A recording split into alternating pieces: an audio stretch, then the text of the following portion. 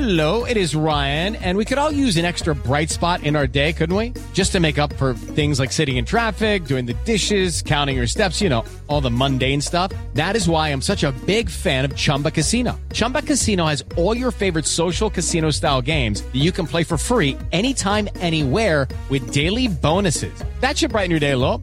Actually, a lot. So sign up now at ChumbaCasino.com. That's ChumbaCasino.com. No purchase necessary. VGW Group. Void where prohibited by law. See terms and conditions. 18+.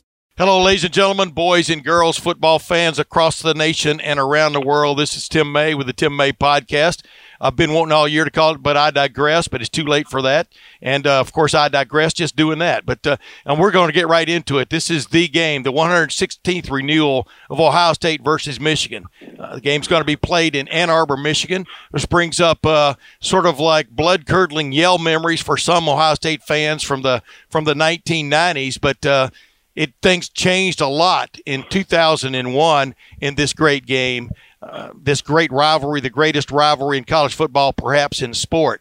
And it changed a lot because of the efforts of my first guest today. Before I get to him, though, Ohio State is coming off a hard-fought win over Penn State. Hard-fought because Ohio State made it that way, kept stepping on its shoelaces with 3 major turnovers, which kind of changed that game around. Ohio State still escapes Penn State 28-17, clinches the Big Ten East Division championship for the 3rd straight year, and 2 weeks from now we'll be playing for its 3rd straight Big Ten championship. Crazy. That one's already in the bag. But we all know that bragging rights are what's on the line this week. They always have been ever since Ohio State and Michigan decided to start playing each other. And those bragging rights had waned through 2000 during the John Cooper years when Ohio State sagged to 2-10-1 against Michigan. It was almost dreaded. Here comes the Michigan game again. But along came a coach from Youngstown State, formerly an Ohio State assistant coach named Jim Trussell, and he vowed that those things would change in,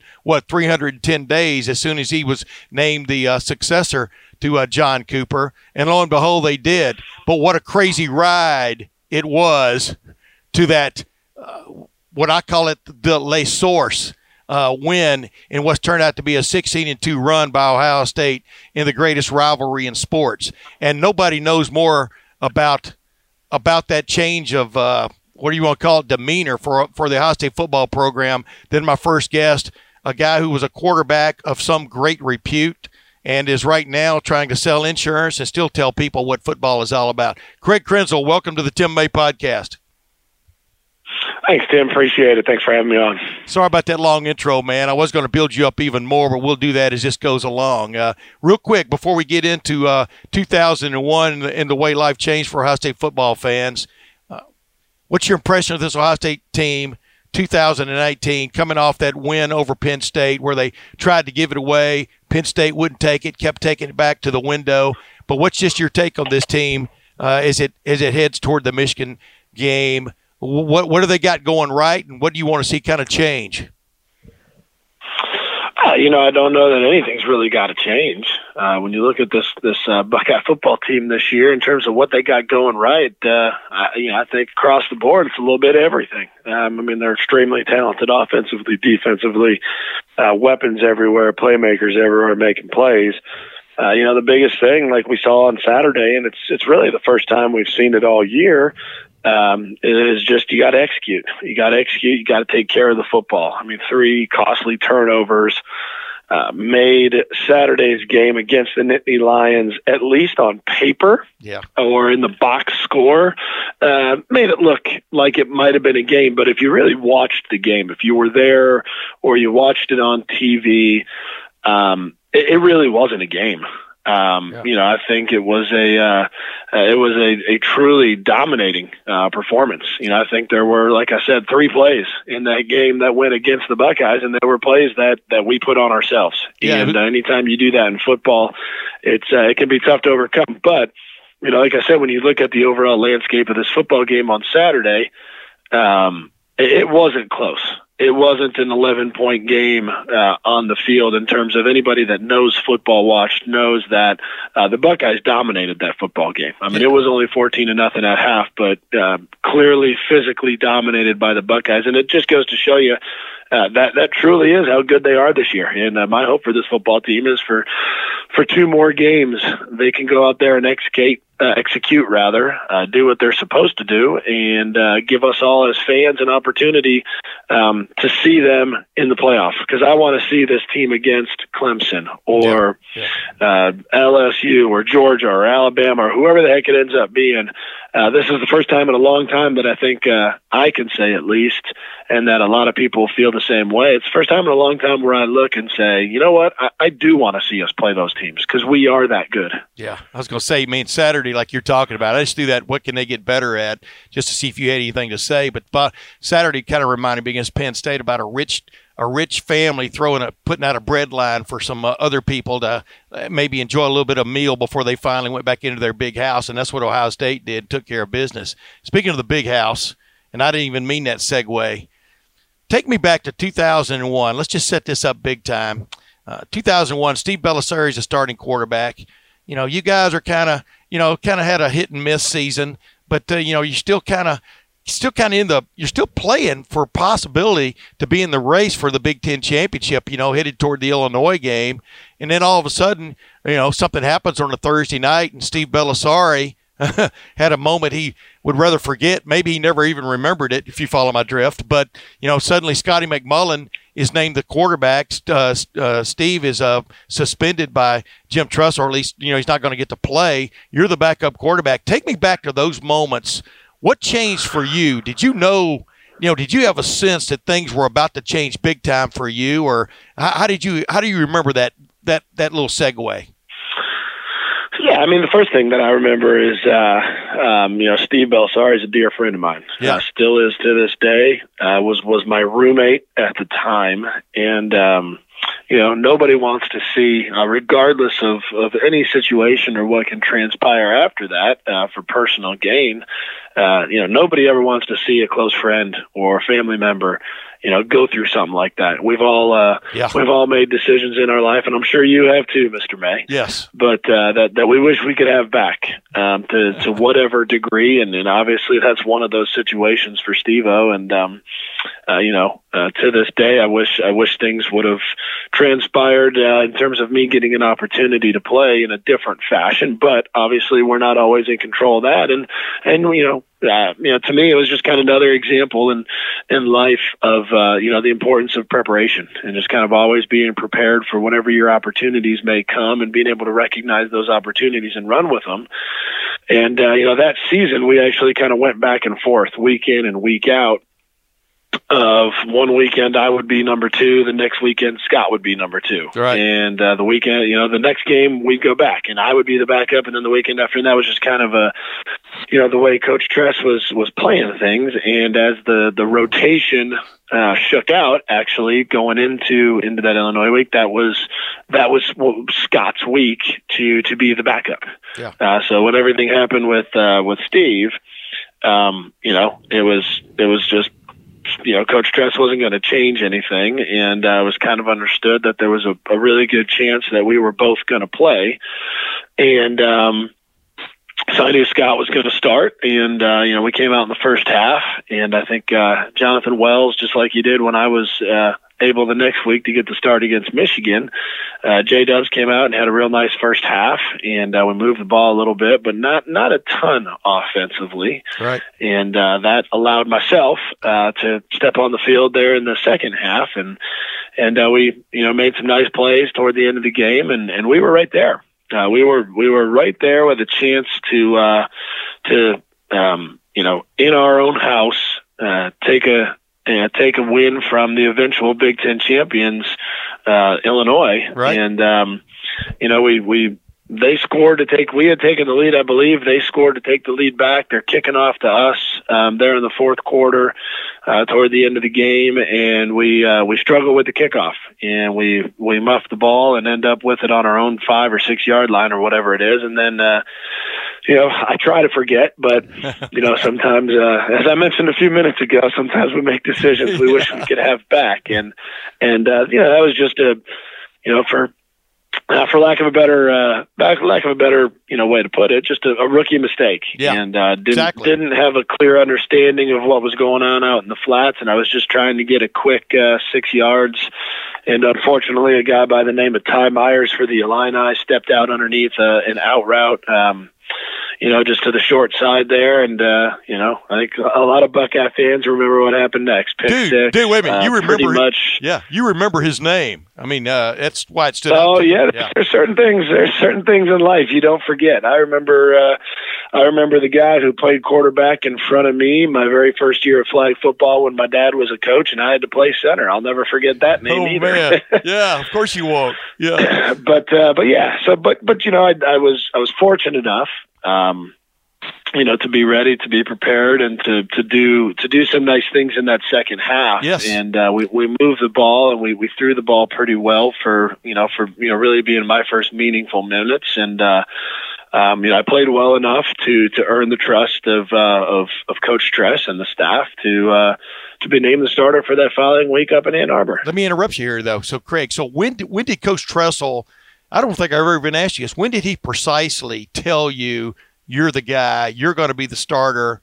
He'd obviously made that proclamation, 9-10 months earlier, or 11 months earlier. But when did he let you know you were going to be his guy? I honestly, Tim, here's what you're going to laugh at. I can tell you Ty Myers' name. I can tell you that it was coming out of the north end, headed toward the south stands, coming out on our 5-yard line. It was to the flats to the right, but I really don't remember the exact moment that I found out that I was going to be starting. You weren't just going to be starting. You were going to be starting the game against Michigan. You know what I mean? In your home state. And you don't remember that moment when Coach Tressel said you're the guy. Wow. No, I really don't. I don't remember the exact moment or the exact conversation. It's kind of one of those things that obviously that week was very surreal. Yeah. Just that whole process, everything happening with Steve, kind of last minute realizing that I'm going to actually have a really good chance to get some significant playing time against Illinois. And then, doing what I did there in the second half and what we did offensively. Yeah. And then, then just it's Michigan week. What's going on? Who's playing? Who's starting? Like I said, right now in my mind, I can't tell you, wow, the exact moment when I found that out. But to me, that's the kind of thing that doesn't matter. The interception to Ty Myers, that one mattered. Yeah. The exact moment I found out didn't matter because, in my mind, when you're sitting in that position of a backup quarterback, you have to be prepared at any moment. Yeah. And, you had to be prepared to play the week before, had to be prepared to start in Ann Arbor if that was going to be the case. Yeah. I mean, the process, you were into the process at that point. Take me that game in Ann Arbor. You couldn't have been a better start for you guys. Your first start as a collegian. Are you kidding me? In the big house, but y'all jump out to that big lead. But just take me. Jonathan Wells went off. You made some timely throws, et cetera. But just take me. What would? Because I'm trying to. People trying to imagine what's Justin Fields going to be feeling or thinking or sensing walking in there for the first time as a starting quarterback. Obviously he's been a starter all year, but still that place is kind of different. But, what were you feeling, sensing back then that you remember? A lot of nerves, few nerves. I mean, what do you remember about it? Yeah, I mean, I think at the end of the day, anybody tells you that you get thrust into that situation or, what Justin and these guys are going to be dealing with on Saturday here after Thanksgiving. But there's always butterflies. There's always that little bit of anxiety leading up to that game or to that moment. I mean, yeah. I had that little bit of anxiety before every game. It's just, you're excited, you're kind of jacked up, you're ready to go out there and play and try to display your skill and your craft to the best of your ability, and you're doing it, in front of 100,000 people, or you're doing it knowing that millions of people are watching. For us going into that game, the big difference, I think, from what these guys are facing on Saturday, and conversely, the same thing, big difference in that 0-1 game. versus what we were facing in 2002. We weren't dealing with high level expectations. Yeah, exactly. Right? We're headed up to Ann Arbor. I'm getting my first start. That was a game that, we were underdogs. We were not expected to win, so we didn't have to deal with the kind of that national big picture pressure that these guys are going to be feeling on Saturday, or that we felt at home in 2002, which is, hey, this game, I mean, every game matters, but damn, this game really matters. Yes. These guys got to go to Ann Arbor and they got to make a statement on Saturday.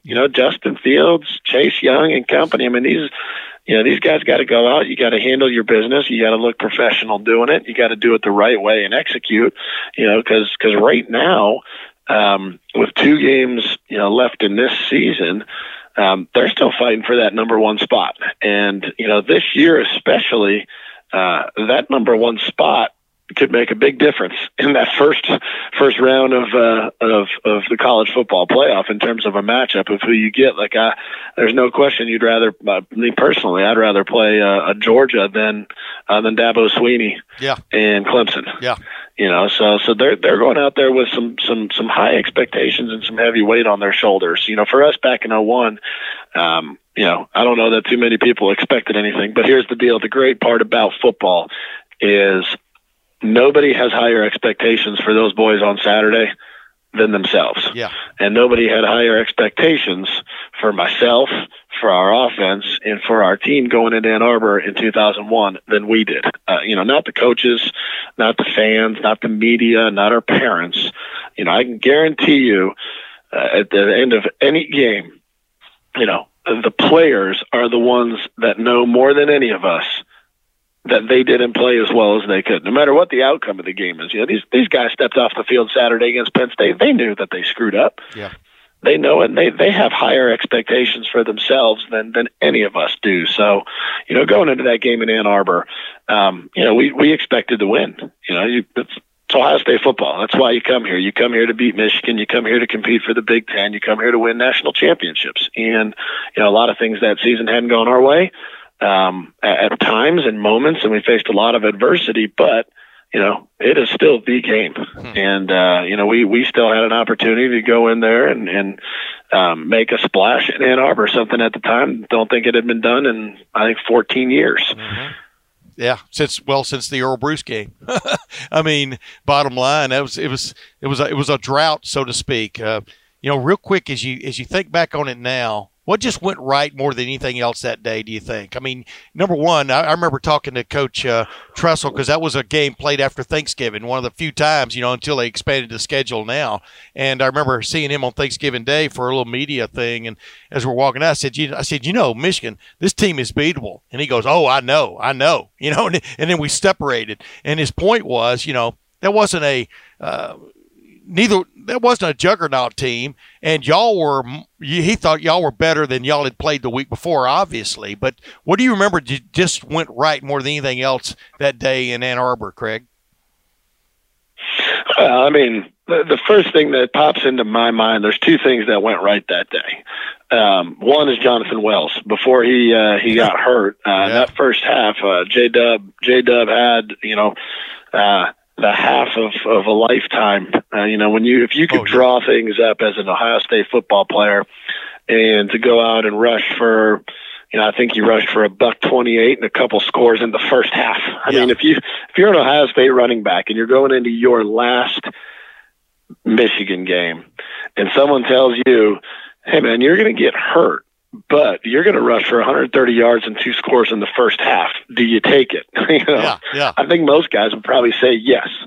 And then obviously the other thing that sticks out from that football game was our defense, and just ball hawks, and the timely mistakes that John Navarre put on the board for us as a team. I can't remember exactly if he had 4 or 5 interceptions that game, but it was a lot. Yes. And you mentioned earlier, offensively, we played like Coach Tress, did for the greater part of the early part of his career as our head coach. A very conservative game plan, especially when the other team gives you the ball that many times. Yeah. But we made some timely 3rd down conversions along the way to keep drives moving.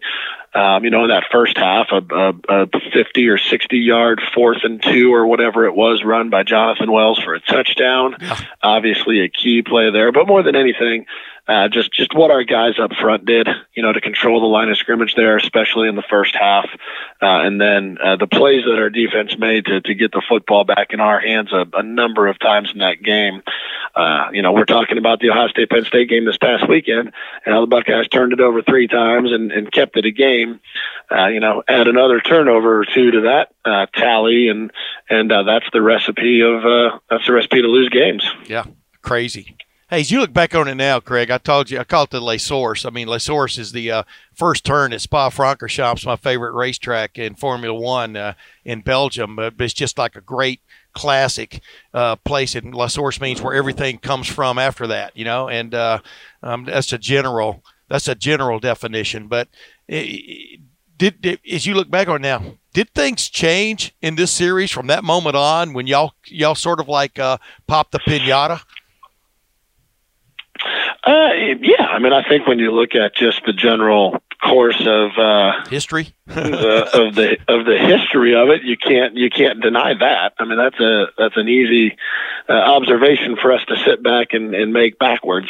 Yeah. In terms of the real exact reasons why, for me, it's a little bit harder to pinpoint. I think over the last 16 years or whatever it's been, things definitely changed then. I think our expectations, obviously the next year in 2002 was a huge year because that was a Michigan game that mattered. They came into our house and it was win that game and have a chance to go compete for what we all dream of, or, lose that game like so many teams in the 90s did, so many great Buckeye teams did in the 90s, and have to answer those questions. And, for us to be able to pull that one out, close game at home, I think it definitely started a trend. And, we went up there again my senior year and fought them tough. But Chris Perry, going back to the Jonathan Wells thing, Chris Perry had the game of his life in his last Michigan game. Yeah. And unfortunately I think he had 185 yards rushing and a few scores, and we lost that 135-21. But, after that, I think the big difference when you look at this rivalry, and it's a fairly obvious one, and I think we're going to see it again on Saturday, is, getting toward the tail end of Lloyd Carr's career up there in Ann Arbor. For a decade and a half now, Michigan just hasn't had the players. Yeah. College football is all about the athletes. It's all about the guys that are on the field and how talented they are. And, unfortunately for Michigan fans, fortunately for Buckeye fans, but unfortunately for Michigan fans up there, they just, they haven't had the talent to compete. I mean, they've got some good players, but, they don't have anything in terms of athletes on the field that team like Ohio State does this year. Yeah. And that's not to say that it's going to be a blowout. That's not to say that, Michigan doesn't have a chance to beat Ohio State this weekend. But, on paper, when you look player for player, recruit for recruit, it's not even close. Yeah. I mean, this Buckeye team is loaded, and we have been more talented for 14, 15 years now. Huh. You win with people, as Woody Hayes said. One last thing, I'll let you go, and I really, truly appreciate you coming on my podcast. If you had a little bit of advice for Justin Fields, what would it be walking into that stadium on Saturday? Number one piece of advice for Justin, man, just you do you. Yeah. Just be yourself. I mean, that kid is so talented. It's ridiculous. I mean, the way he can throw the football, run the football, his size, his strength. I really think we've had a chance to get that glimpse of his development this year under Ryan Day and that coaching staff, and watching him grow in decision making and getting rid of the football at times where maybe earlier in the season he was trying to make too much. So for me, just go out there and be yourself and just continue to play with that high level of trust in his teammates that we've seen him play with all season, which is just get rid of the football, get it in their hands. Let Chris, let Benjamin, let KJ, let JK, let all these guys there's so many weapons on that field that, he can throw for 5 or 6 touchdowns and not have to throw the ball more than 10 yards downfield. Yeah. If they set things up right. Not that that's going to happen, but, just understand that it's such a privilege to be able to play in this football game. Walk out of that locker room the first time, look around and just smile. Just smile and have that confidence in how good he is, how good they are, and, just go out and let it all happen. Hey, as I've told you many, many times, and I'll tell you again, it is always a pleasure, Craig. It has always been a pleasure speaking with you, and that will continue. And I'll leave you with this thought. I mean, I was kind of hitting up Jim Trussell back in 2003, why y'all weren't, 2003, why y'all didn't throw the ball more with the weapons y'all had. You could have been one of those great passers from a passing yardage standpoint in Ohio State history if y'all just let loose a little bit more. But Trussell ball didn't call for that, I guess. That's too bad. But that's my editorial comment. But Michael Jenkins, man, he was a talent. We had so much talent as well back then, and I would have loved to have had that opportunity and to, be able to go into some of those games with a little different mindset. But at the end of the day, Tim, this football is team sport. Yeah. And, as in my opinion, when you're building any team, any organization, if you can get guys to buy into whatever your plan is going to be and to work their butts off to execute it, you have a chance to be successful. And I can tell you, 26 games my last 2 years and, 24 wins. Unfortunately, 2 blemishes on the scorecard. Would love to have those erased and have had that 26 and 0. But at the end of the day, I wouldn't trade any of it for anything. I mean, it was just such a great ride, such a great experience, such a great group of guys that I got to go out there and battle with for 2 straight years. And be part of the history of this program that kind of got it back, that kind of turned things around. And we went through a few years earlier in my career where we were, marginal, we were average. And, from Ohio State standards, we were below average. And that's not why you signed that letter of intent. That's not why you come to Ohio State. And, we were blessed enough to be a part of the movement that put the Buckeyes back on the map, that put a national championship trophy back in the case. And, I think you look back a number of years later, the guys after us have done a tremendous job of building upon that too. Absolutely. Ladies and gentlemen, Craig Krenzel. Craig, I pretty appreciate it. Like I said, it's always a pleasure, and I'll see you down the road, man. I really appreciate you coming on my podcast. Yep, sounds good, brother. Always a pleasure, Tim. Take care. Oh, you got it, man. Ladies and gentlemen, that was Craig Krenzel.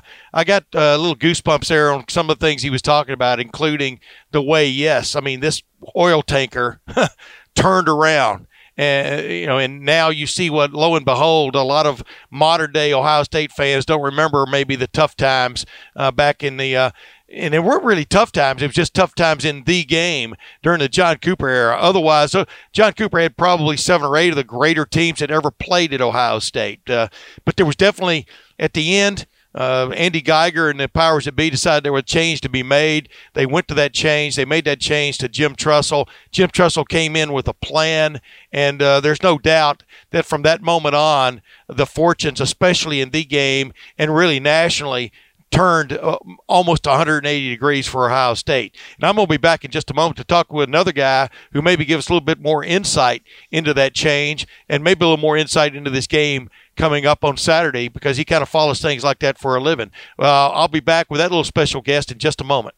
Hey, college football fans, it's Zach Bourne here. You need to check out BetDSI.com. BetDSI is a great way to use your sports knowledge to make some extra cash. That's right. BetDSI is the top-rated online sportsbook. They've been paying winners for over 20 years. The reason they've been around that long is because they have got the fastest payouts in the industry. Plus, the user interface and mobile site is the best in the business. Play, win, and get paid. It's that simple.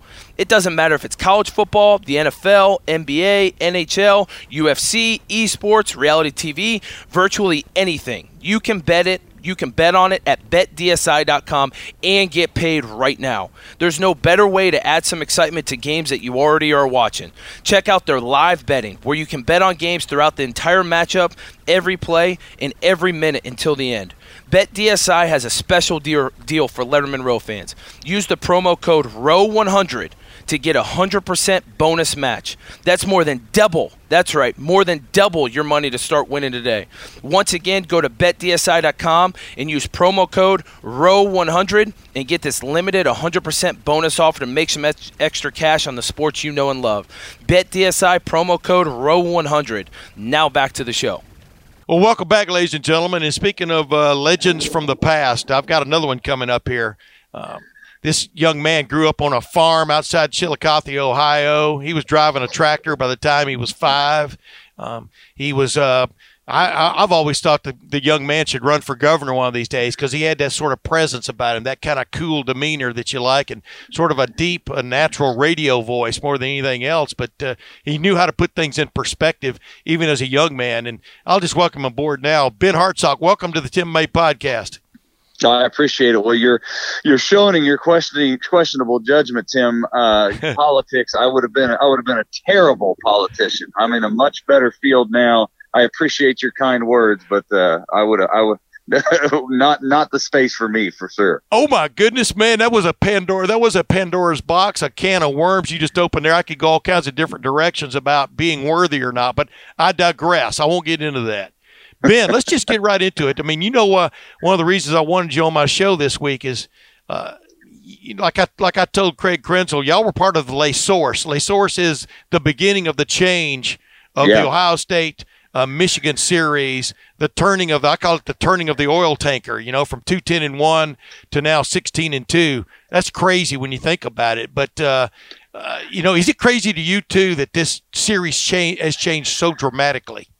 Yeah, it is dramatic, and I'm excited about it, and it's gotten so lopsided that there are even people that will kind of say, you know what, it's not as important anymore because it's gotten so lopsided, and I recognize that you need this game to matter for it to continue the majesty that it has. Yeah. But I think right now we need 9 more wins to even the score to get us in the all-time winning column. And I do radio with John Jansen, a Michigan player from '97, and I give him a hard time. And I said, listen, Ohio State spotted Michigan like 20 wins in the 18 and early 1900s. I don't like that. So I don't choose to recognize those, but the reality is in that all-time win-loss column, I want Ohio State to get that tilted in the right direction. But just to be a small chapter of that, and like you say, that's how I describe my experience at Ohio State. The Ohio State-Michigan game was we were the one that drew the line in the sand and turned the tide and got Ohio State on this tremendous run that they've had.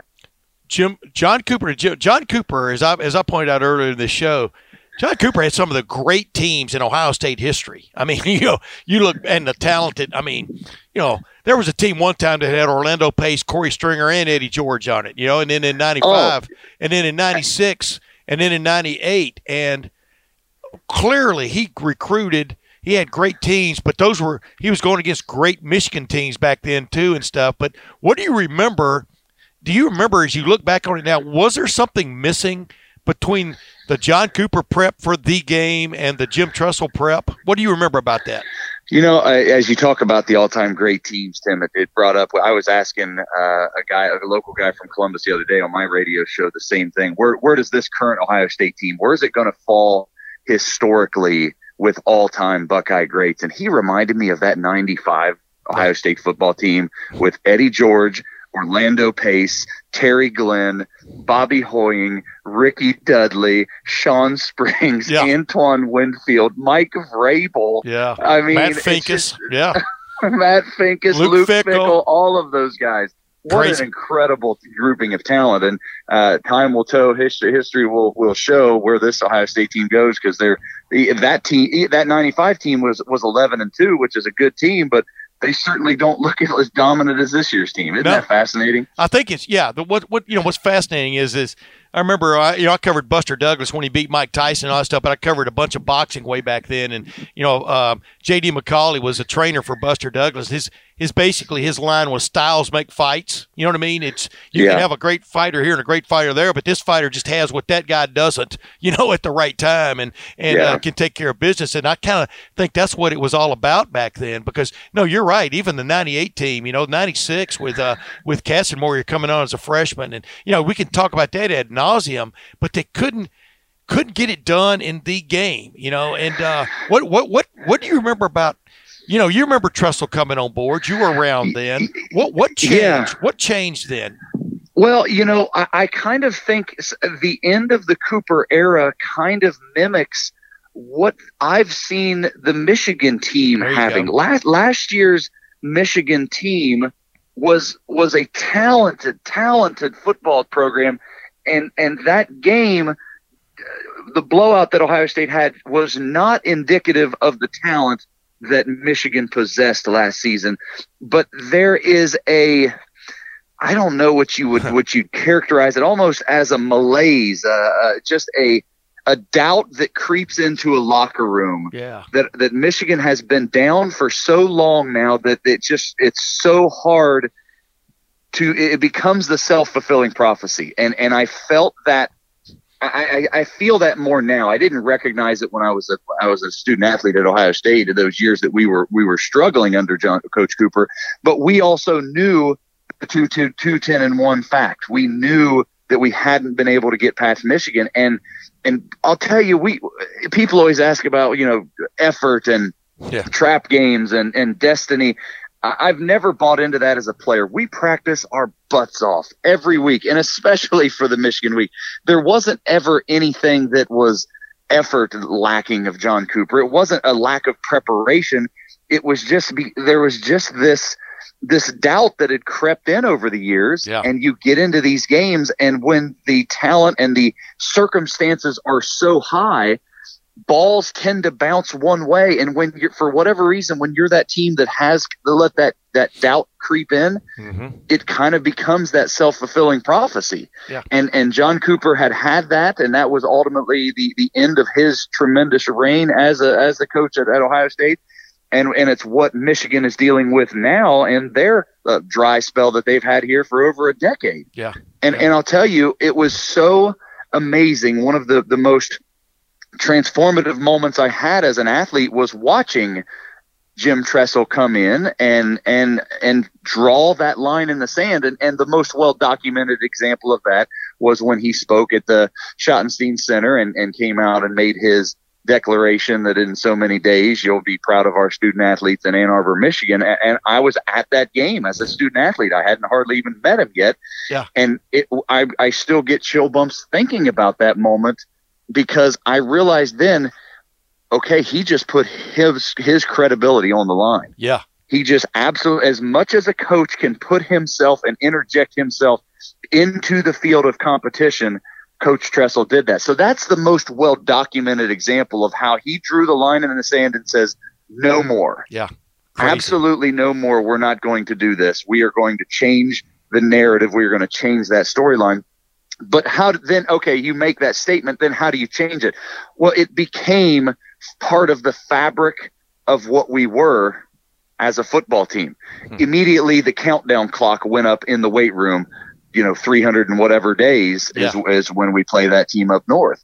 And it became practices during spring and summer. We would have Michigan's period, an extra set of wind sprints, an extra set of practice reps that were focused on Michigan week. So it became a focal point, which is kind of taboo in the world of coaching. It's one game at a time. You don't look ahead. But with Coach Tressel, it absolutely wasn't. It's we're obviously going to be working towards this week's opponent, but every week's opponent involves a little bit of preparing for Michigan. Yeah. I mean, it's crazy because, Coach Meyer took up that same deal. I mean, he took the same approach, kept the countdown clock, took the same approach about they call it the team up north period. And every practice, I mean, if you're ever around, I mean, I remember when I was sitting outside the practice facility last year, when we weren't allowed in and all that chaos was going on about off the field. And bottom line is I'm sitting there, they went into the team up north period even then with Ryan Day running the show there temporarily. And it's crazy because I don't know if y'all actually practiced stuff you were going to use against Michigan, but clearly it kept it in the at least maybe not the forefront, but the middle of your mind, right? And you never shy away from it. That was what Coach Tressel did. Is he never he emphasized that specific game. But one of the other unique things that Coach Tressel did is he brought his own traditions that he implemented, the singing of Carmen, Ohio. But he also emphasized those other traditions around the university, senior tackle, and just the importance of those traditions. We did book reports on Paul Brown. We did book reports on different football Ohio State legends, and he really emphasized the history of this university, and that was a part of bringing us back. Is that yes, you're as an Ohio State athlete, you're a celebrity in the state, but there were people before you and there will be people after you. Mm-hmm. And ultimately all you can control is the 4 years that you have to write your own chapter in this great history. Yeah, it is kind of interesting when you think about it because, as players, I think as band of brothers, you want to think like you're playing for each other. But, I grew up an Alabama fan, everybody knows that. And you're playing for people who may never ever get to ever be in Ohio Stadium, much less see a game there, And but I think Coach Tressel brought that to bear as much as anybody. That there's more to it than just you, right? Absolutely. Yeah. You're a part of a great history, and you get a chapter in that great history. All right, let's jump real quick. Ben, like you said, you got the Sirius XM radio, the Big Ten show you're on with John Jansen and those guys. You guys keep up with stuff as well as anybody. I've been on your show a couple times. I enjoy being a guest on there, even though I talk too much. But I digress. What is it about this Michigan team that Ohio State fans and the Ohio State team should be wary of? This year's team. Yes.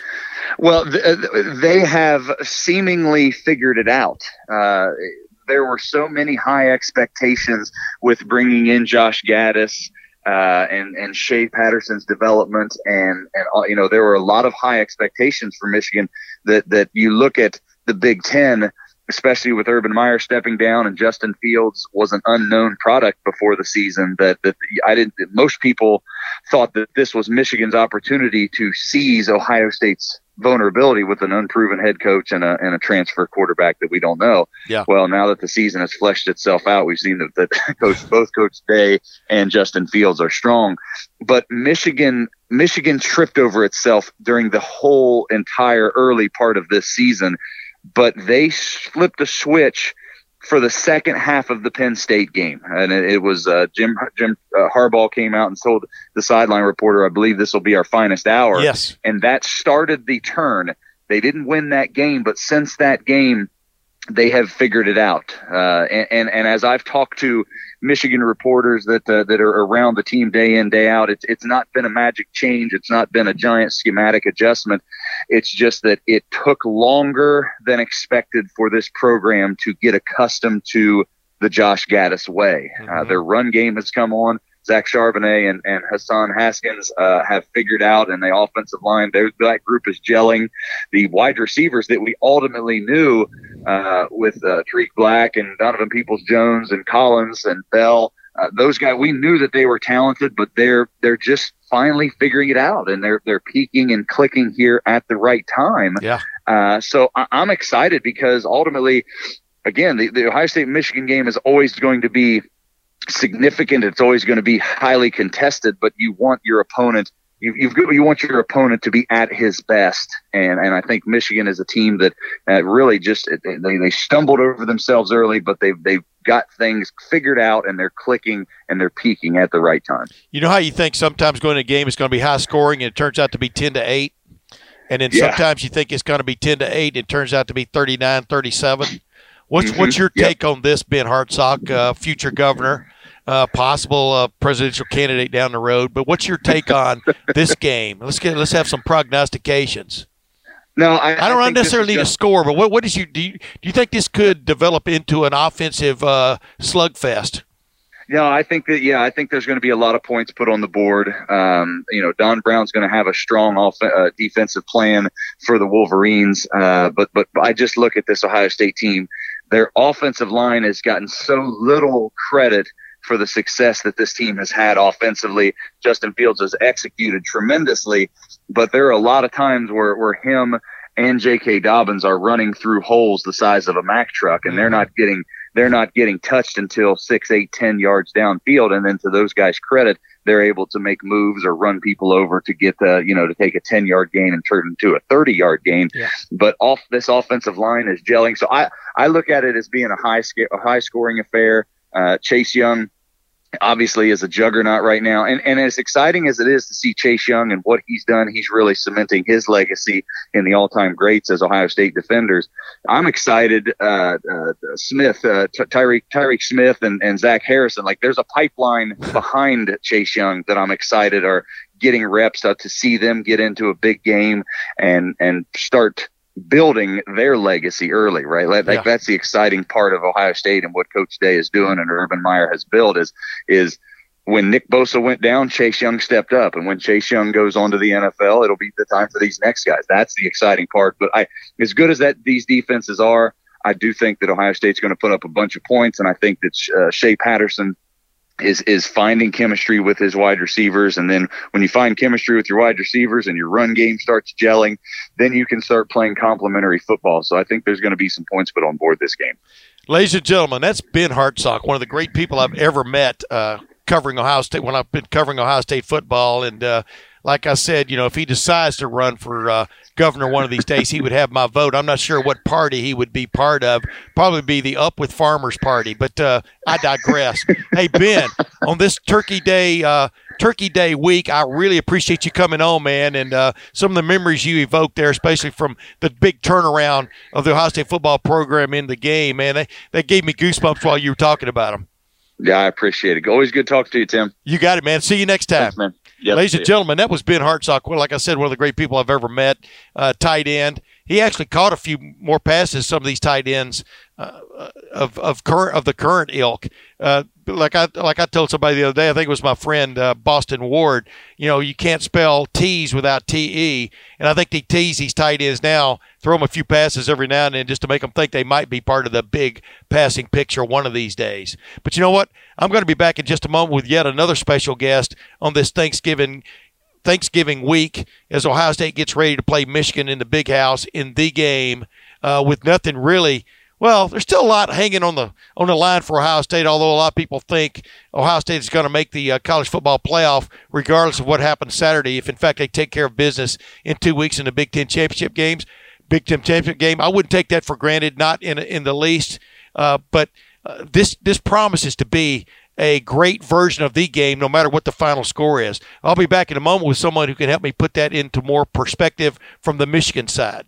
Hey Buckeye fans, as the official wing sponsor of your Ohio State Buckeyes, Roosters is giving away 12 trips for 2 to this year's Buckeye Bowl game. Each trip comes complete with airfare, hotel, gift bag, and 2 lower-level tickets. One bowl prize winner chosen each week, along with other cool Roosters weekly prizes. So register every week at your favorite Roosters or at roosterswings.com. Roosters, a fun, casual joint and the official wing sponsor of Ohio State Athletics. Official contest rules at roosterswings.com. Welcome back, ladies and gentlemen. I guess I'm not going to say best for last because the last guest on my show on this particular week is going to be Austin Ward.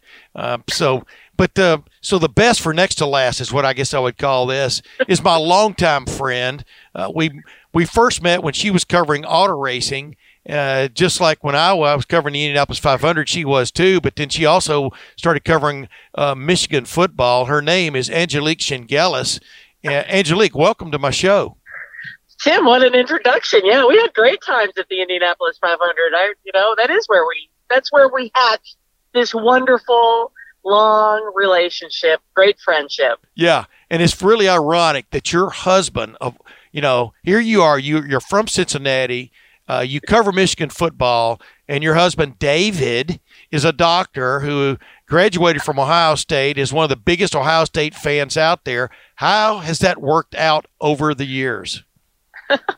It's worked out fine. I mean, I think if someone checked out my DNA, I mean, like you said, I grew up in Cincinnati. I grew up a big Ohio State fan, and my sister actually found some pictures of me when I was a little girl. I'm wearing my Ohio State sweatshirt. I've got my father's big heart, heart of it all rug. I'm holding it. I've got my finger up, number one. And then I lost a bet. Michigan had beaten Ohio State that year. My aunt was from Ann Arbor, and I had to wear the Michigan sweatshirt she sent me, and I looked absolutely miserable in the second photograph. What a harbinger. So, it was terrible. It was, child abuse at that time, wearing a Michigan sweatshirt, living in Cincinnati. But you know what? It's, you cover it like a professional, like you do. Yeah. So I'm just so grateful, Tim, that I did grow up watching this rivalry, and I'm so grateful that I get to cover it. Yeah. And every year I just love this week more than any, and I love that game more than any. Yeah. It's funny because I got goosebumps while you're talking there, because I grew up watching football like you wouldn't believe. And the Ohio State-Michigan game was, I grew up in Alabama and in Texas, and the Ohio State-Michigan game was always on, at the end of the year. I always thought, man, what would we like to be there? I mean, because I'm really into the tradition of college football as much as anything else. And then, like you said, when you get immersed into like actually covering it, you kind of see the warts, behind the scenes and all that kind of stuff. But it has not diminished, in my opinion, this great rivalry. And, I told everybody when Ohio State went 2-10-1, all that did was increase the fervor for Ohio State fans about getting it changed, making it change. Now it's 2-16 for Michigan the last 18 years. And Angelique, by the way, ladies and gentlemen, I didn't fully introduce her. She's been covering Michigan football for the Detroit News for several decades, even though she doesn't look like it. But I digress. The bottom line is, how has that changed, do you think, for Michigan fans in their, quote, respect of the series, which appeared to be waning in the late 1990s? Yeah, I mean, it's, this week, it definitely feels different this week, and maybe last year they were talking about the revenge tour, and I remember talking to some Ohio State people, and I thought that was the year that Michigan would upend Ohio State, and obviously that didn't happen. And this year now that things have been sort of they're picking up some momentum and playing better, and Josh Gaddis's offense, and this is speed and space, and things are happening. There is definitely a different level of excitement among the fans up here. But I will tell you, Tim, I mean, I've talked to a lot of former players in the last week and a half or so, and guys who played in this game and guys who won and beat Ohio State, and they're just, they see so many, really what they focus on is Ohio State. Yeah. And they say, look, they've got All-Americans across the board, and the thing is, if one of them goes down, they've got another All-American to plug in. And that's tough to face, and Michigan doesn't have that yet. And I'm sure that's what they're trying to achieve. But so I think that they look at it with a little bit more of a analytically, and have better perspective on it. But emotionally, I think I've already gotten texts from friends who are Michigan alums saying this is it, this is the year. So it really depends on who you talk to. I mean, obviously these players want to see Michigan win. It's the 50th anniversary of the 69 win, the Michigan win over Woody and that great Ohio State team, and they're all having their reunion. They're going to be the honorary captains for Michigan. So there is that kind of like, well, is it going to be that? Can they match that? And I just think if you look at it analytically, it's not. Emotion plays a big role, as you know, but it's not the only role that goes into this game. Yeah, it's so weird though when you think about, it's not like it's been lopsided on the field every year. It's just in the win-loss column it's lopsided. I mean, I go back to the spot. Are you kidding me? That was crazy. Yep. That was crazy football. You go back to last year, Rashawn Gary was clearly banged up going into that game. Winovich probably shouldn't have even played. And then Devin Bush, maybe, the best defender on the Michigan side from a physical standpoint at that point gets hurt, and a lot of things go into how things get lopsided. But one thing that definitely played a role was Ohio State's just all-out assault offensively in that game, and that is what has changed so much. I go back to the Bo Schembechler days when I first started covering Ohio State football in 1984, and I was up here for those late games in the Woody Bo series where 10-3 was a hell of a game, or Ohio State didn't score a touchdown in the last 3 games of Woody Hayes' games against Michigan, though he'd held sway in this. You never know what you're going to get. 1995, Ohio State's undefeated with Eddie George on his way to the Heisman Trophy and all those great players. And Tim Batuka goes crazy in Michigan Stadium. So anybody thinks they really know what's coming Saturday, you got to kind of let the game play, right? Right. You do. I mean, even the next year, 96. Yes. In Columbus, Sean Springs slips, Ty Streets. That was a low-scoring game, and then the next year, everybody knows what happens in 97. But, no, you don't know, Tim. And it really – that's the beauty of this game. I mean, you can go back a couple of years ago, Devin Gardner, if he doesn't break his foot in that game, maybe on that 2-point conversion, maybe, they draw up a different play that actually would work. Yeah. And, Thomas Powell still has that football, by the way. Go ahead now. Is that right? Yeah, absolutely. That's pretty wild. And, and a couple of years ago, I thought it was the best game plan I'd seen Michigan call. Pep Hamilton and John O'Corn, he was a quarterback and wasn't their best option at that point. And maybe if you have a different guy in there, that's a different outcome. So I do think some of those games have been closer than you think. Last year, obviously not. But I think they definitely have learned. So they learned from that game. And I think Don Brown, Michigan's defensive coordinator, people said, oh, he's stubborn. He just does he sticks with what he knows and goes all out, Dr. Blitz. But I do think he learned from that game.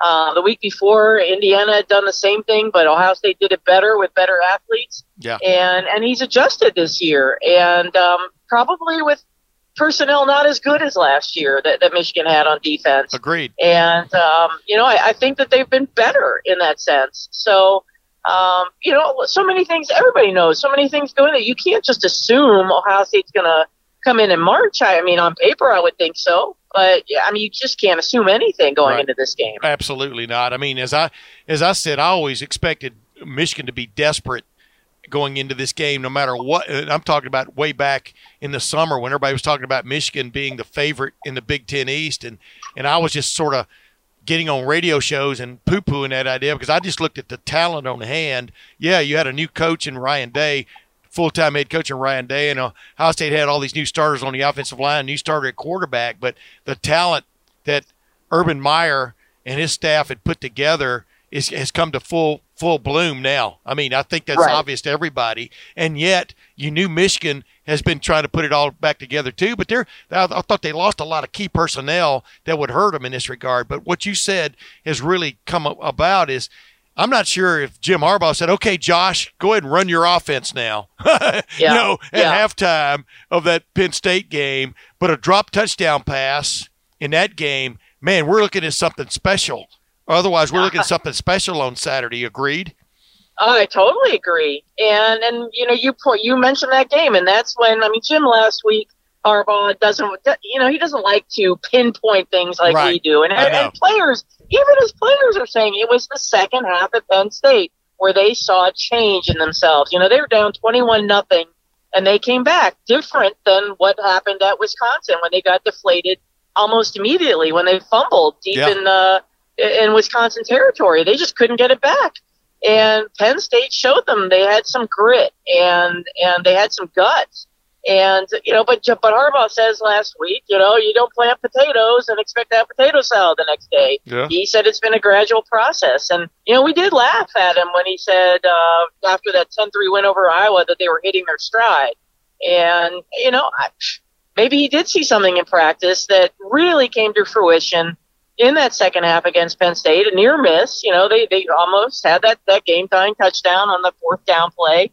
And but they have been different. And the other big difference, Tim, is that before then, they had fumbled, they had 17 fumbles and lost 9. And wow. And they have not turned the ball over. They had, Shea had a pick last week, and but they've really been protecting the ball, and that's allowed Josh Gaddis to finally get some rhythm in the play calling and get some rhythm going in this offense. Yeah. Well, that's what's funny, because what really almost – well, it didn't ruin it, because Ohio State was still better than Penn State last week, but the 3 turnovers were just lost fumbles were just huge, and Ohio State has really not been doing that all year. We'll see if that trend continues. Hey, Angelique, don't you think it's very interesting, as long as you've been covering this team and I have, that we're looking at Ohio State versus Michigan, and we're looking at the quarterbacks. Shea Patterson was a transfer from Mississippi, Ole Miss. Justin Fields is a transfer from Georgia. 2 transfer quarterbacks are at the helm of these two teams. Who would have seen that coming like 25 years ago? You follow my drift there? College football has changed dramatically, right? It really has. This is the whole, that whole process. And really, Shea, in my mind, is sort of the face of that transfer process. He was really the one who went through it. It was a grueling process. It was 6-7 months of working, and they share the same lawyer. And Tom Mars, and he really, it was a much different process than he thought it would be when he set out, and it took a while to get Shea Patterson eligible, and then boom, here comes Justin Fields from Georgia to Ohio State. Yeah. So it is phenomenal, and I think that there's the path going forward for college football is so cloudy right now, but it's becoming clearer that players want to have more say. And we're on the cusp of that, and seeing where that goes with the NCAA and with the California law right now, and it's just a different world. But I say that and you say that, but it still comes down to in my mind, still Saturday. That's it, to me. It's always about Michigan, Ohio State, no matter what's going on outside in the world. And I'm not trying to be Pollyanna-ish and everything's right with the world. It's Michigan, Ohio State, but yeah, in those few hours and the days leading up to it, it does feel like everything else going on in the college football world doesn't matter. It's about that game. Yeah. All right, I'll let you out of here after this. I had you on my first show, my first podcast way back when, and I really appreciate you helping me put my shingle out up on the, hang my shingle out, whatever you call that, whatever doctors do, lawyers do. Real quick, how does this game go Saturday in your opinion? Ohio State's an incredibly talented team. It's probably still going to be number 2 in the college football playoff rankings. Michigan, as I called it, we did a show on Channel 10, down here, Wall to Wall Sports, on Sunday night, where we had Shimmy Schimbeckler on, Bo's son, and we were talking about what the difference is for Ohio State Saturday as opposed to Ohio State. And I said, while Ohio State is still playing in a championship mode for a championship season, this is more like a salvage operation for Michigan to salvage a major piece of the 2019 season, when a lot of people had high hopes that this was the year they were finally going to get around the corner. They're not going to play for a championship, but what is your sense of this game on Saturday? Who has the biggest momentum going into the game, and number 2, what's just your sense of how it'll go? Well, I think they both have great momentum. I honestly think that was no one wants to face those turnovers like Ohio State did, but maybe that humbled them a little bit. Maybe they saw that they can make mistakes, and they have to find a way to overcome those. And that was probably a good test for Ohio State last week against Penn State. And you think if they didn't have those turnovers, what the score might have been. Yeah. And then you look at Michigan, and I go into this game thinking their margin of error is 0. And they cannot make any mistakes, and you can't get behind to an Ohio State team and expect to win. Not like what they tried to do at Penn State. And they gave up touchdowns early to Michigan State and Indiana. and they didn't sweat it. But that's not going to be the case against Ohio State. But in terms of where people thought Michigan was going to be, I mean, clearly no one saw this coming. I mean, you saw Jim Harbaugh at Media Day saying, yeah, that's where I'd pick him. Yep. And there's a lot of pressure on him. And I thought looking at these 3 rivalry games that they had at Michigan Stadium this year, I said, well, if they come out, 2-1, that's pretty good. Well, they've got two wins, but clearly, I mean, beating Ohio State is everything for them. And and Jim Harbaugh knows that. He may not express it like other coaches do, but he gave these guys T-shirts in spring ball with the scores of their 3 losses last year. And of course, wow. the biggest one was the Ohio State loss. And some of the guys, Ben Bredesen said he goes, I know what the score was, and he threw it in the bottom of his locker room. Some guys like Sean McCune, the tight end, said hung it up in the tight end room so they wouldn't forget it. So I think that, this is about. Ladies and gentlemen, we've lost Angelique. But as she was pointing out, I mean, this is all about pride now. I mean, this is like, can you turn the corner? Can Michigan turn the corner? I always appreciate Angelique coming on to my shows because I've known her forever, it seems like, and she has great insight into the Michigan-Ohio State series, as you just heard there. It's too bad that in this modern-day times with modern technical advances, we would lose her signal on such an important week. But I think she'd made her point. And the thing I want to get into with her that we're not going to get to touch on this is how much heat is Jim Harbaugh feeling right now to make this happen, finally, to make this happen. He was hired to turn the thing around. And he has – I don't know if he's turned it around or not. I mean, Michigan wasn't going that poorly under Brady Hoke, but they weren't winning the game and on a consistent basis except for that one little burp year in 2011 when Ohio State was in a transition from Jim Trussell to Urban Meyer when Luke Fickell was the interim head coach, and a lot of things were in disarray. But I would call this almost like a must-win situation for Jim Harbaugh if, in fact, his program is turning around like a lot of people have thought it would. I'm going to be back in just a moment to get some last thoughts headed into the game, number 116, with my good friend Boston. You call him Austin Ward. We'll be back in just a moment. And we're back, ladies and gentlemen. I appreciate, in order, Craig Krenzel, Ben Hartsock, and then Angelique Shengelis from the Detroit News, longtime coverer of the Michigan football program, for joining me so far on this The Game week. And the podcast. We're zeroing in right now, I think. Gluman, our able producer, director, and gaffer, is zeroing in right now on the up. And you can see the counting the amount going into today was 101. And just quick memory, which is pretty tough for me now, being 65, I think I've added quite a bit to the largesse. This money, of course, will go to the Christina and Ryan Day Fund when it's all done. Next week will be the last week. In fact, I'll be donating into this because I've got to start saving my money for Christmas shopping. You don't want to double it for the my little postseason? Grandson, Owen, I mean, he's sitting there already going, well, there goes my super-duper turbocharged tricycle. But anyway, let's get to the final, but the last but not least part of this program with Austin Ward. Am I batting cleanup or am I just at the bottom of the order? Buddy, you're batting fourth. That's cleanup. All right. And I really appreciate you being on with me again because, number one, I think it's required. But number two, I don't remember writing that in there. It's always a slice.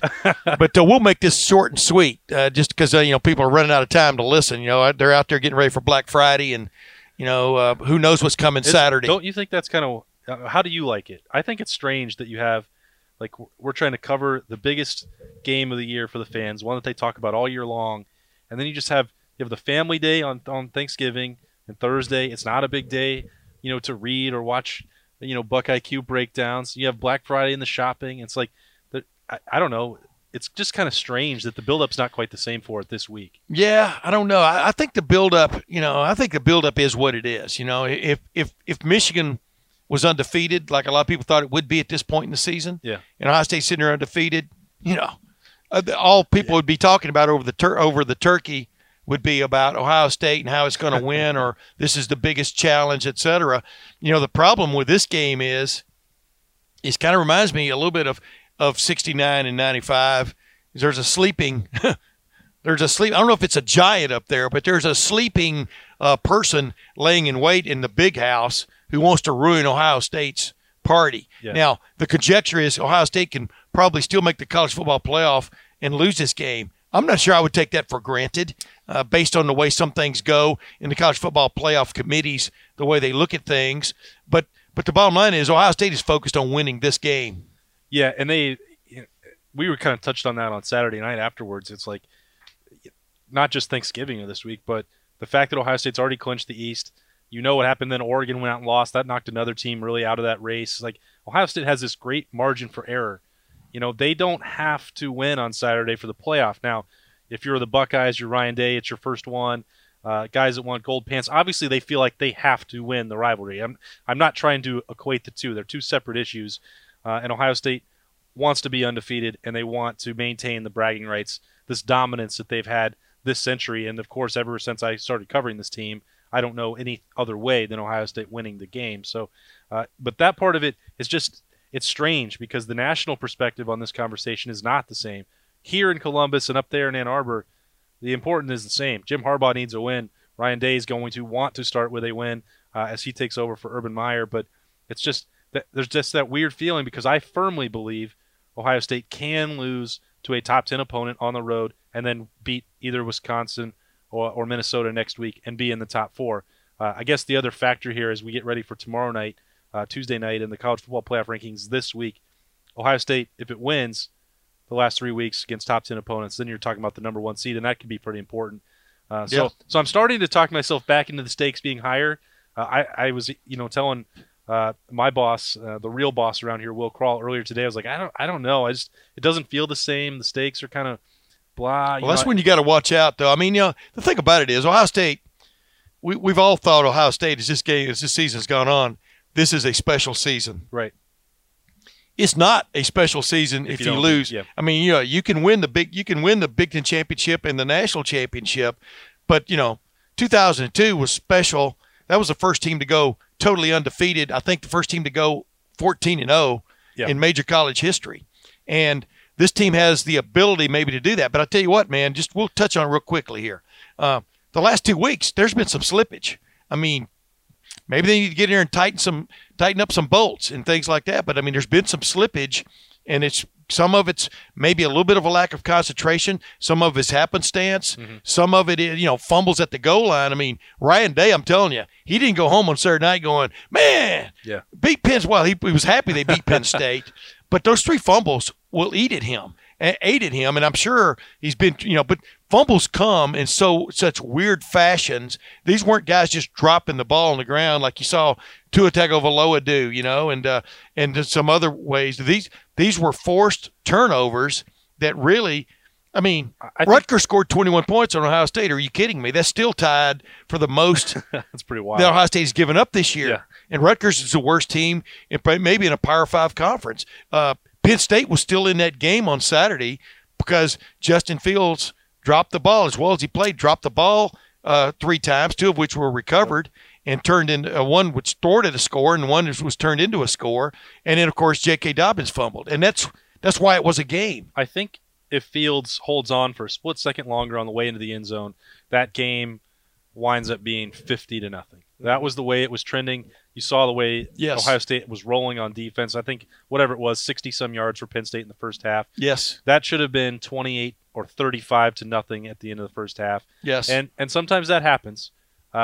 If you look at it, is it a lingering problem? Is it an issue with the ball security? Ohio State's been pretty good taking care of it this year. I don't think it's a problem. The one that was questionable to me, I thought Dobbins was a little lackadaisical on his, and it's very uncharacteristic for him. And when he came into the post-game press conference, it was like, hey, you think how did you play? How happy are you with the workload and the touchdowns? And he was like, all he said was, I fumbled. Yeah. And he was not happy. And that's, I think, a good sign for them taking Michigan seriously, trying to go undefeated, trying to get that number 1 seed, trying to win the rivalry, is that they looked at Saturday, and it was, some people felt good about it just because they know they accomplished something meaningful. But the overall sense was like, Ohio State walked into the postgame, it was like, that was not their best effort and not even close. Well, no, but they let a backup quarterback come in and run Juice Williams on them for a while. And, and I was talking with Jeff Hafley after the game. Shaun Wade makes that breakup on the last real meaningful play that could have possibly kept Penn State in that game. But if you really watch that play, Ohio State had dropped off into an intermediate zone with Jeffrey Okudah and Shaun Wade, and Jeffrey Okudah passed K.J. Hamler off to Shaun Wade, who was stopped and then was trying to play catch-up back against him. If that ball had been thrown out in front of K.J. Hamler, he might still be running. Yeah. I mean, there happenstance comes into play, but the same thing could be said about the first pass that Justin Fields threw deep to Chris Olave in the end zone. Just before he wanted to launch it to begin with, a Penn State player got in his face. He had to move away from him. Then he was late launching it. Yeah. I mean, Chris Olave, there was a city block between him and the nearest defender when he first broke open. But that's how football is, man. It's just little moments can be huge ramifications. And look, you can have a perfect record and not have played perfectly. And right. I think that the last 2 weeks are a good example of that for Ohio State. And sometimes, you're dealing with these. You've done this a long time, Tim. Yeah. You're trying to predict what happens for 18 to 21-year-olds every week. Good luck to you, because it's hard. They know that Rutgers isn't going to matter to them, and they might play one quarter or 2 quarters, then they're going to be done. They know if they're up 21 points on Penn State, they're probably not going to let them get back.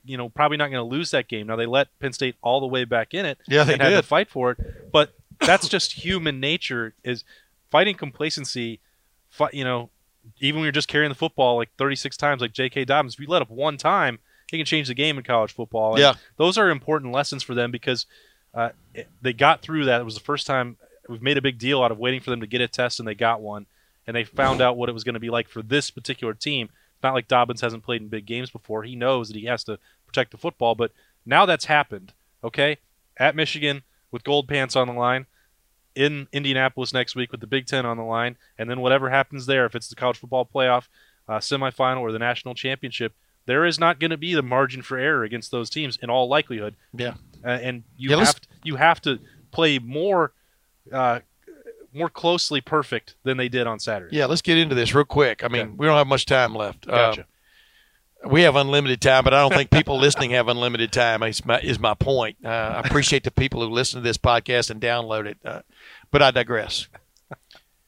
Dude, we're sitting there in the press box. Chris Olave should have had 15 catches on Saturday. Yeah, that game plan, I don't care. I mean, people talk about win the surest way and all this kind of stuff. That game plan baffled me from an offensive standpoint. I don't know if there was something that they knew was wrong with Justin Fields, what the situation was. Everything I saw going into that game said throw the ball often.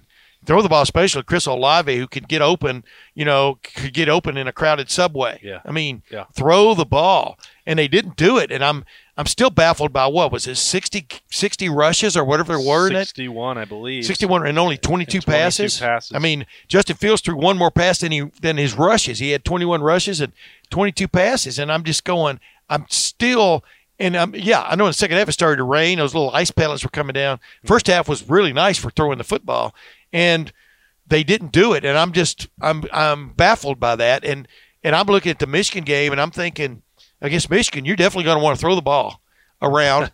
I mean, they're pretty good in the secondary, but there are things to be had with Ohio State, as you saw Ohio State versus them last year. Without question. With what I thought was a better defense. I'm talking about Michigan. Yep. There are things to be had there. So, just give me in 30 seconds. Give me your take on why did Ohio State go that route? Why did Ryan Day go that route against Penn State?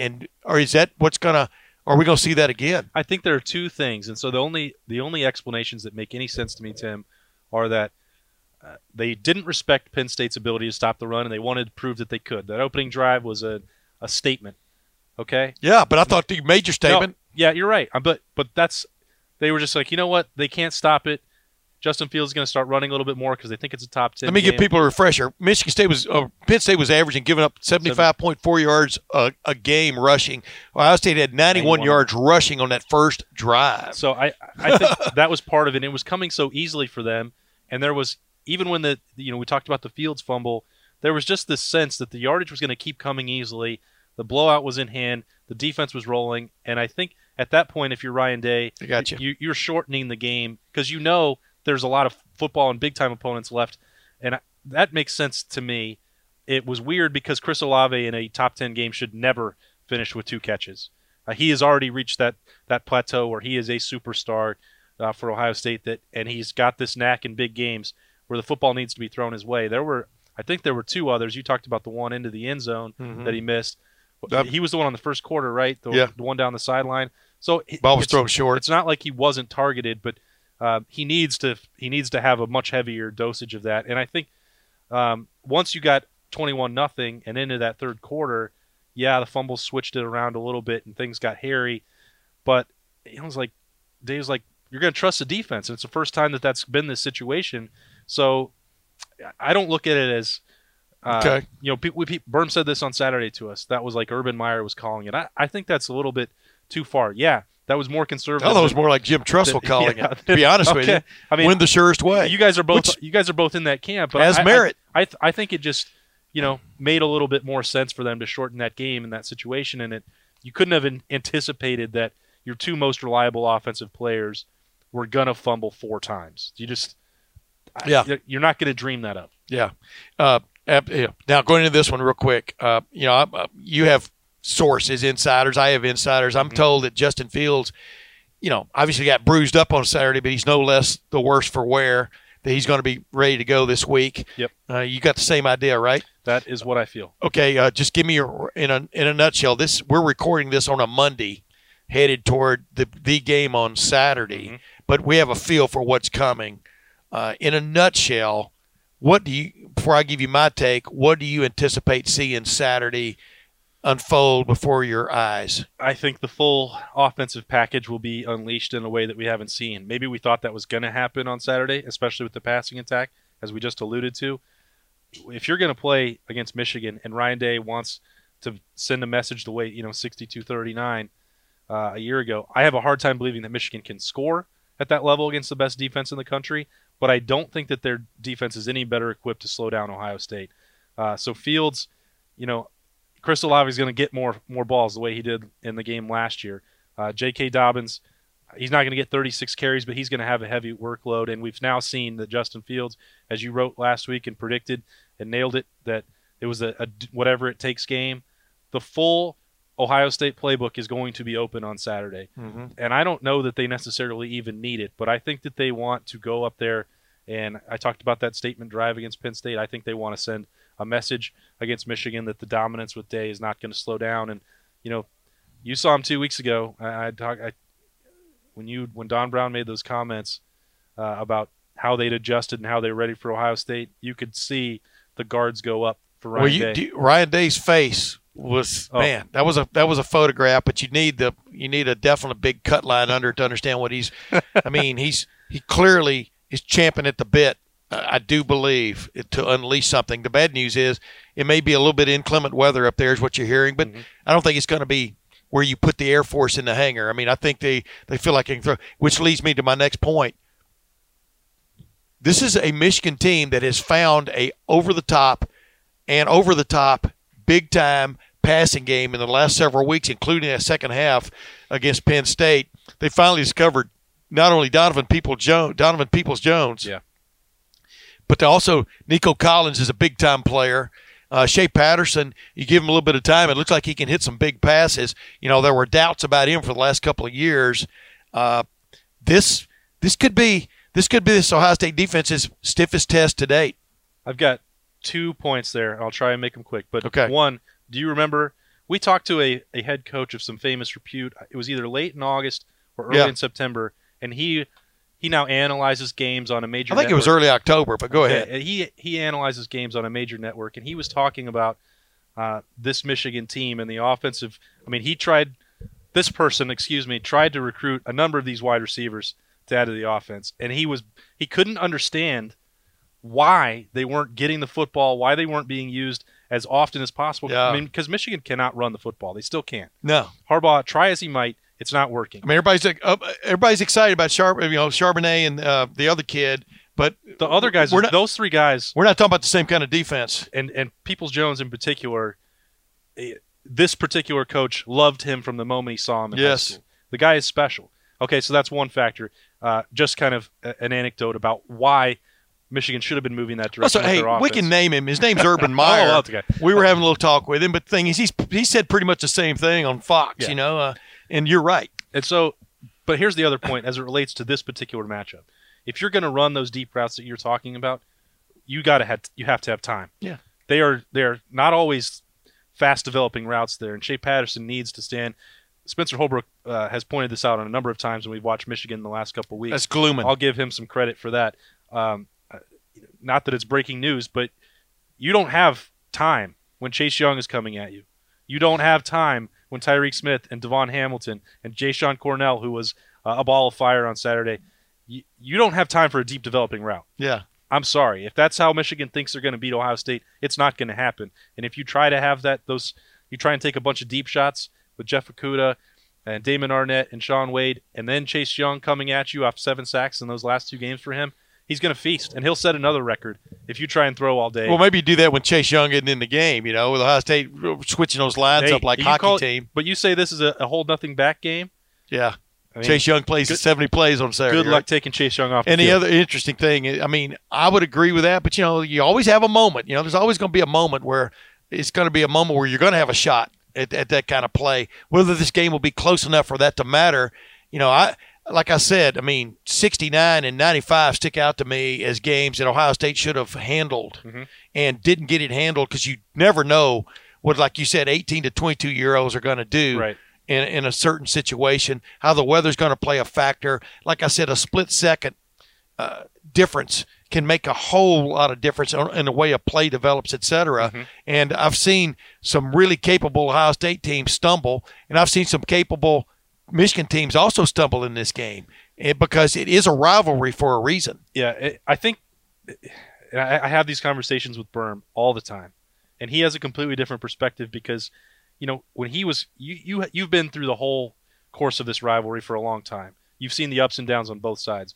When Berm was getting his feel for the rivalry, it was in the 90s. And so he always gives Michigan the benefit of the doubt. Yeah. He goes in with thinking it's the worst things could happen for Ohio State.